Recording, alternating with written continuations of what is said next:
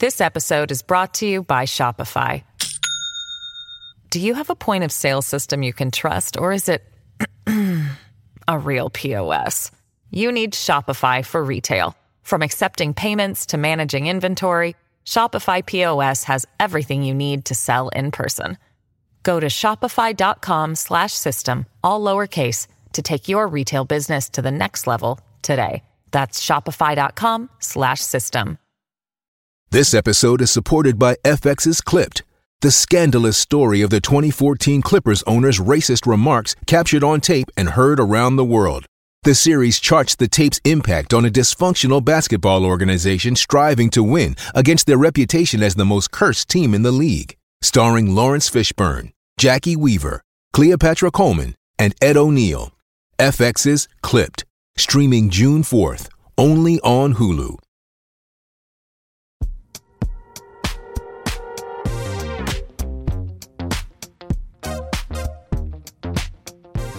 Hello, it's Friday the 16th of June. I'm Andrew Harrison, in for Miranda Sawyer, and the studio is covered in tiny, tattered pieces of Boris Johnson's self-respect. Welcome back to Paper Cuts, the podcast that reads the daily press so you don't have to. And it's been quite a week for the papers. We are here every Monday, Wednesday and Friday to look behind the headlines and deadlines to find out what the press is really saying. Don't forget to subscribe on your favourite app. Now, today's headlines. Putting the whining into Whine-Time Friday. Johnson's pals in the press try to undermine a damning Privileges Committee report. Great beauty like what I have got. The papers paid tribute to actor and MP Glenda Jackson, who died on Thursday, aged 87. And read my lips. No, don't read my lips. The rise of the celebrity lip reader on TikTok. Welcome to Paper Cuts, where we keep taking the tabloids on your behalf. Thanks for joining us on Paper Cuts. Here to scale the north face of Mount News with me, it's writer, broadcaster, historian and screenwriter of Churchill fame, Alex von Tunzelman. Hi, Alex. Hello, how are you doing? Not bad. And also with us we have stand-up and star of Finn versus the Internet on YouTube, where he tries to discover how to make it online by talking to someone with more followers than him, Finn Taylor. Good morning. I'm all right. Good.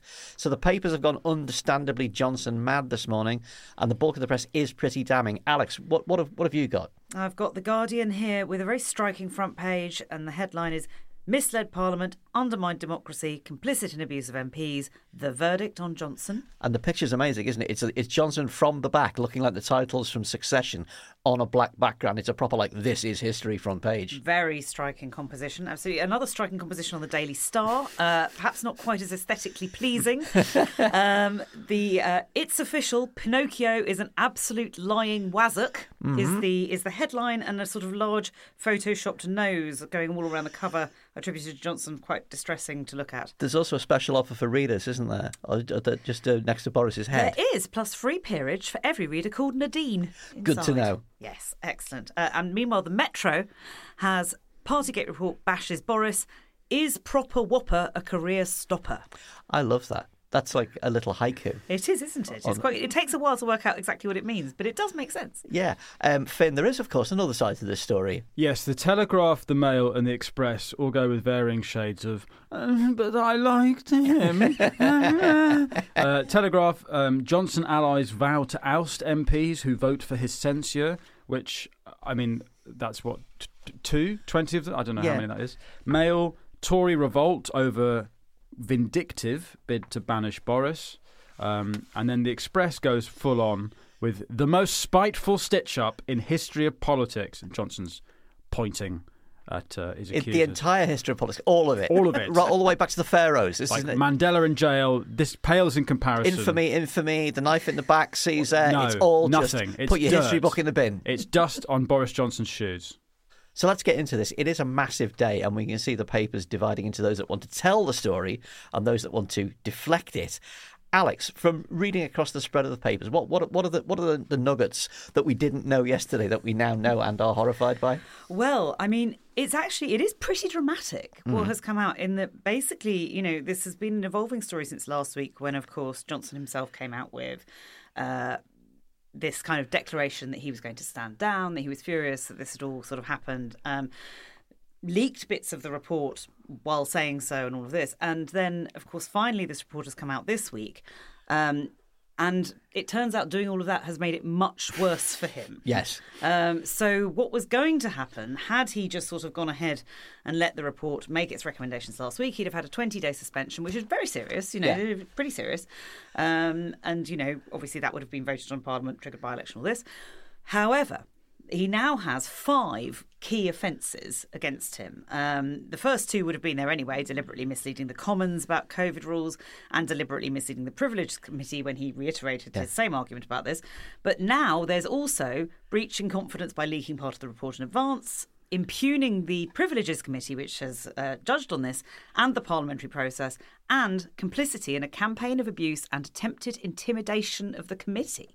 So this has actually got a lot more serious. Yes. And now it's a 90-day suspension, although, of course, it isn't because he's already resigned, but it would be a very, very serious. Finn, you've got the Mail is having an absolute meltdown over this. It's 6 pages of, pure defence of Johnson, excuses, attacks on the committee, attacks on the motivations of the committee. Give us your takeaway from this. You have to say, there's 6 pages of just sort of drivel about this, but then the key to this is that on the top banner is in red, starting tomorrow, our erudite new columnist will be required reading in Westminster, and there is a silhouette of Boris Johnson with a question mark on his face. That's Boris Johnson. So the whole thing seems to me like he's basically run out of road, and he's just gone, I'm going to kick up a fuss and get in front of the news, and then I'm going to become a Mail columnist so I can report about it. Is that thing that happens? I mean, plenty of people would expect him to just go straight back to the Telegraph, which he once referred to as his real boss. Yeah. But of course, the Telegraph has just filed for bankruptcy. They can't afford him anymore. So, and the Mail, where Dacre has been angling for a peerage in a way that makes Nadine Dorries look kind of subtle, demure, and nuanced, just sort of like Dacre has been baying for a peerage. And did he get one in Boris's? No, list? nobody even on the list actually. So there's something. Well, he was probably on the original list, but got nixed by Holak. Holak Molak. Yes. But it's. I mean, that's that hint on the front is. I'm trying to think who else could it be. Who else is erudite? Like that's a word that Boris Johnson uses to describe himself. Like that's, the Mail don't use the word erudite. I thought it was a kind of glue. Yeah. They don't use that word unless they're describing Boris Johnson in his own words. Well, whoever's got a new column in the Mail has quite messy hair. They do. Alex, this was a classic rolling newspaper and TV news story yesterday, spilling out by the minute. And the papers are obviously 24 hours later. Have they managed to make something new of it? I mean, for instance, I really like that Guardian front page. It feels like history. Yes, they've done something very dramatic. And it's interesting, actually, that The Guardian have had a pretty hot day because their very classic headline about Jonathan Aitken has been referenced twice, at least. Yes. The iPaper front page and I think inside the Star, which, of course... And the headline is? The headline is, he lied and lied and lied. And now this was originally the Jonathan Aitken case and their classic headline on that. So, I mean, they've been referenced everywhere, but they've gone with something very different, very striking. This, as you say, extremely kind of impactful front page, slightly referencing Succession, with Johnson with his messy hair sort of disappearing into the blackness. It's like Succession, but if the Star is simultaneously Logan and Roman Roy, and also Frank, and also Sid James and Sid James, Bob, yeah. I got to say, I really like the Mirror's front page on this one. It's Johnson running his fingers through his thinning hair. The strap is Judgment Day for Johnson, and it says, he'll tell you it's a witch hunt. He'll tell you it's democracy betrayed. He'll tell you he did nothing wrong, but just one word tells his story, and in big kind of rubber stamp letters across his face, liar. Liar, and it's like, yes. no, say what's on your mind, the Mirror. Don't see pages 4 to 9. And inside they go with lawbreaker and liar stamp official with the horrible picture of Boris Johnson in his jogging shorts. So it's kind of, we've got very much the press divided on 2 lines here. But who is stupid enough to see the Telegraph and the Mail's front pages and not just see through it? Like, who is genuinely? But isn't it a case that people read they read it the way they want the news to be? So if you're a Mail reader, you don't want to face the fact that you have thrown your lot in with a liar and a charlatan. Because he's a sort of chubby funster. Yeah, because he's the funny man off the telly. Yeah. And you really want to believe that it is a stitch-up. And also, there's the rage hit. So when the Express is stamping its feet with the most spiteful stitch-up in history of politics, if you're an Express reader, that's what you want to read. It might not be true, but it's what you want to read. I think also it's quite telling in the Mail that they've gone with this huge sort of splashy story about, all going on, all the same touch points, kangaroo court, stitch up, all this kind of stuff. And they've printed Boris Johnson's own statement, full page inside as well. Now, Boris Johnson himself, of course, goes into all the reasons that he thinks he's innocent, which largely boil down to, well, I didn't mean it like that. You don't know what's in my head, which is a pretty thin defence. But the Mail itself, if you read the story, actually hasn't really kind of explained any kind of defence of him. It's just shouting and having a tantrum. So it's kind of, I guess as a reader, you can read that and be outraged, but what are you outraged by? Because where's the actual defence of him? Where's the kind of argument that in some way he didn't do this stuff, which we all saw him do? Yeah. I want to ask you about this story in the Telegraph that, Dorries making threats that people who support the report on Monday, it's going to be voted on in Parliament on Monday, will be subject to deselection. She said any Conservative MP who would vote for this report is fundamentally not a Conservative and will be held to account by members and the public. Deselections may follow. It's serious. Now, that's kind of Trump cultist talk. That's Marjorie Taylor Dorries. It's astonishing, isn't it? What do you think of this, Taylor? Yeah, I mean, kind of gangster chat going on. But I mean, I really don't see how Nadine Dorries is in charge of deselection of MPs. I mean, so it's kind of an empty threat. I mean, it seems to me that the number of Johnson supporters, and they're very loud and they're, very kind of vocal about their whole point. But it's actually a pretty small number, about 20, right, that are to probably vote against this report. So this whole kind of, I mean, it's kind of different in America because there's a really serious constituency of people who support this stuff. Yeah. These actually seem like a very small crowd of lunatics, sort of ninnies kind of shouting about this. But I mean, with what army? Well, there's a great opinion piece. Well, I say great, I mean absolutely rotten, stupid and hilariously bad by podcast favourite Lord David Frosty Frost, which says, at last the Remainer establishment has got its wish. It's like... Yeah, well, I mean, we're back in the EU now? Would that happen overnight? Exactly. Have we got an EU army and we're using the euro? And his whole thing is that, the removal of Johnson, not really removal, he did leave of his own accord because he didn't want to face a by-election, is the final denouement of a plot by a whole load of kind of garlic-eating surrender monkeys. Absolutely. And it's like, I don't know how the woke Remainer blob managed to programme Boris Johnson to tell a whole load of lies in the House of Commons and then lie about the lies, and then when he had to correct the lies, tell another lie in the lies. Well, that just tells you how devious the woke Remainer blob is, that it can arrange such things. We're really good in the woke Remainer blob. But yes, absolutely. I mean, Boris's own, as I say, in the Mail, kind of big defence of himself ends with this sort of line, which I suppose he thinks is the killer sign-off. It's for the people of this country to decide who sits in Parliament, not Ms Harman.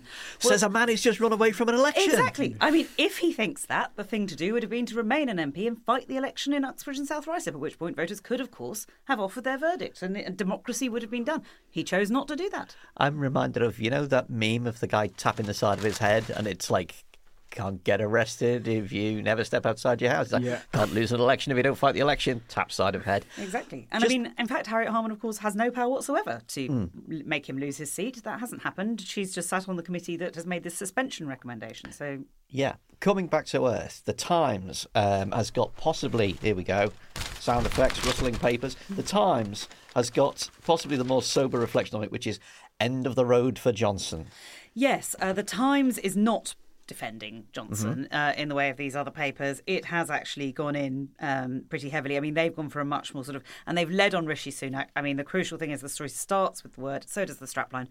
Rishi Sunak's allies have said it's the end of the road for Boris Johnson after this damning report. So you can see that this is the Tory split manifesting itself in the papers. I'll just correct you. Sorry, the road was taken away from Boris. It's not the end of the road. Yes. So the road was snatched from him. And it was just like hovering over some soil. Yeah, exactly. By the Remainers. Exactly.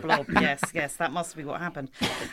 So they are very much going in with that. They're going in with the idea that sort of, very much framing it from the perspective of supporting Sunak, of, this kind of perhaps trying to put across the idea of a more sober, more responsible Tory leadership that they sort of suggest is now in power. Now, of course, one might question that, but that's their line.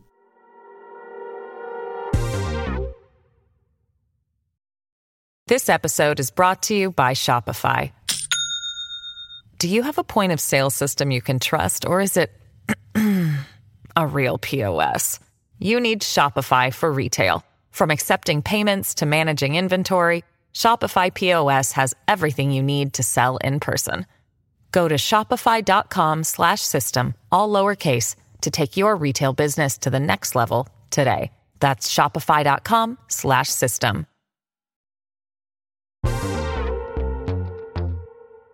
The other big story today is the death at 87 of Glenda Jackson, possibly the great actor of her generation, and also for 23 years the MP for Hampstead and Kilburn. And when a great figure like this passes, the pictorial treatment is often what tells us the most. Finn, you have one particular take in the Guardian, Telegraph and Mail. They've gone for a particular Glenda look, haven't they? Well, actually, no, the Guardian haven't. So basically, it's pretty much who's got the hottest Glenda competition. I think Telegraph and Times lead with really peak fit Glenda. 60s Bob. 60s Bob. Totally Carnaby Street. Looks amazing. Looks amazing. Then you've got the Guardian, who are like, she didn't subscribe to this feminine beauty culture bullshit. She didn't wear makeup. She had bad teeth, but fuck you if you call her out for it. British teeth. And so the Guardian very much like they kind of go with a kind of older photo, and then the kind of more Brexity tabloids go with her as Elizabeth I. Yeah, so that's what you've got, isn't it, Alex? You've got Well, the I Paper and the Express have both led with pictures of Glenda Jackson in her iconic role as Elizabeth I, although they've both gone for ones from the film Mary Queen of Scots, not from the series Elizabeth R. I think the reason for that is that Mary Queen of Scots, they let her have a little bit of curls around the front rather than the fully shaved forehead, so it's a bit hotter than the full Elizabeth Speak R, for where yourself. it's kind of like fully shaved back. Well, Finn, Hey, obviously. don't kink shame. Sorry, good point. But it's interesting, so I'll be honest, as the sort of default youth correspondent for this podcast, even though I'm sort of 31 and have an old soul, I didn't know who she was. Don't know who she was, but now I've read all the obituaries. I have an idea. But it does seem to be, talking about papers trying to find a younger audience, and they've basically done a competition for, give the boomer a boner. That's what they seem to be doing. I think the Times have the best obituary. They've got loads of great stories from her work, and it seems that she was the first sort of actress to make sex legitimate, like sexiness and nudity in films kind of legitimate. Although the Times then says she later found fulfilment on the political stage, serving as an MP for 23 years. Many found her Commons performances to be stiff and expressionless, a stark contrast to her commanding appearances on stage and screen. Surely as an MP you don't want her to be kind of flirtatious and sort of sex mad. Or to behave like Queen Elizabeth I. Although actually I think they're wrong there, because one of her most famous performances was a real shooing for Margaret Thatcher, where she described how Thatcher had the sharpest elbows and she stood only for the people who had sharp elbows. And it's a real barnstormer. So she actually did do that. I just wonder whether there's a little bit of anti-Labour niggle going on there. Could be. There's some great quotes, like from her ex-husband. If Glenda went into politics, she'd be Prime Minister. If she went into crime, she'd be Jack the Ripper. Her voice was like being run over by a Bedford truck. That's what Oliver Reed said about working with her. I mean, she clearly didn't suffer fools gladly and had an amazing kind of spirit about her. Alex? I mean, also what comes across in the obituaries, of course, is that Glenda Jackson, is a breed that is now extremely rare of an actual working class actor. Yeah. Somebody who really she was, born in Merseyside. She grew up in poverty, in a difficult situation. Got to, at that stage, you could go to RADA on a full scholarship, a grant, and, she did and was able to make it. I think those, sadly, those days, it's much, much more difficult now for young working class actors coming up. There's just not much support, and that's why they all went to Eton these days. But, I mean, it was what Neil Kinnock said to her, who was a friend of hers, according to The Guardian obit, was, are you sure you want to be an MP because you're such an important actor? Yeah. But she did do it, and she took it incredibly seriously. And, I mean, it's a fascinating, fascinating life story. And she really did, as you say, live her values and all of that. She didn't turn up for the Oscars. Just sort of wrote it off, said awards are nonsense. Yeah, she's won 2 Oscars.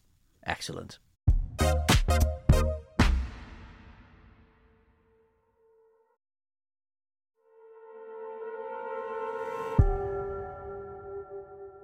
There are other things in life apart from lying former prime ministers and the giants of acting. For instance, what are celebrities talking about in their private moments when you see them muttering in the distance on a long lens camera?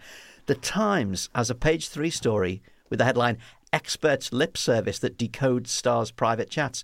Finn, what is going on here? So there's a TikTok trend, or a person on TikTok who is filming celebrities talking to each other and then lip reading them and telling people what they're saying. And it's led to some quite embarrassing reveals.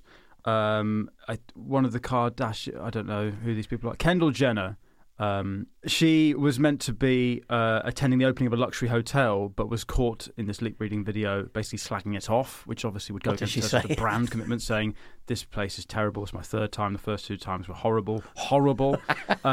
Affleck and Lopez were spotted at the Grammys having a tense exchange, and Lopez was caught telling him, look more friendly, look motivated. That's what I say in the office every morning. Real wife talk. Look motivated. And they did the King, of course. The King, during the coronation, apparently said, there's always something, complaining about something in the coronation. So, I mean, we were chatting about how footballers have this trend of putting their hand over their mouth. Yeah, it's a podcast. They can't see you doing it. We're being filmed, Andrew. That's true, actually. Yeah. And supposedly it's almost like, I'm hiding tactics, but we were wondering, what are they now saying? Sort of what conspiracy theories? They're saying awful things. The way footballers are going, like Matt Letizia said, do you realise that the pyramids are a mind control experiment? Yeah. It's probably more likely, I'm shagging one of Little Mix or something, and they're probably muttering to each other at the centre circle. Is Little Mix the right reference? Aren't they all tweens? God, I don't know. I've only just got over the fact that Gordon McQueen from Manchester United and Leeds United has died at the age of far older than I thought he'd be. Yeah. Sorry, there's just a cultural chasm between us, Andrew. Just throwing references at a wall. Yeah. It's very odd to see a story like this on page 3 of a paper like The Times. It's a super youth story, isn't it? Yeah, it's obviously tale. Like you open the page, hey, don't leave, don't go away. It's like the old Sun method of tits, don't worry about the news, tits. But it's kind of a more, obviously moved on from that sort of world. But they're still trying to get the young to read print papers. I was always told that you should never underestimate the importance of the news editor or the features editor's teenage daughter or teenage son, who will have mentioned something over the breakfast table, and the editor will scribble it on the back of their hand and run into the commission and say, we've got to do something on the new TikToks that they've got. And it's allowed them to print a very large picture of Taylor Swift in what can only be described as a very bedazzled burqa. Well, this is another reason why using stories for the gratuitous shot of Taylor Swift, preceded by the gratuitous shot of Britney Spears in years gone by, and before that the gratuitous shot of the Spice Girls, which is always great on the business pages, where it's like, company with a tenuous connection to Beyonce has gone bust, giant picture of Beyonce. Well, who wants to look at business people? We'd all rather look at Beyonce. This is true. However, there is quite an interesting serious side of this story, as it points out that a Spanish TV show was able to spot the racist insults that were being thrown out against Real Madrid's Vinicius Jr., and that led to people getting into trouble and people getting prosecuted. So, hooray for the Surveillance Society. TikTok saves the day. Again.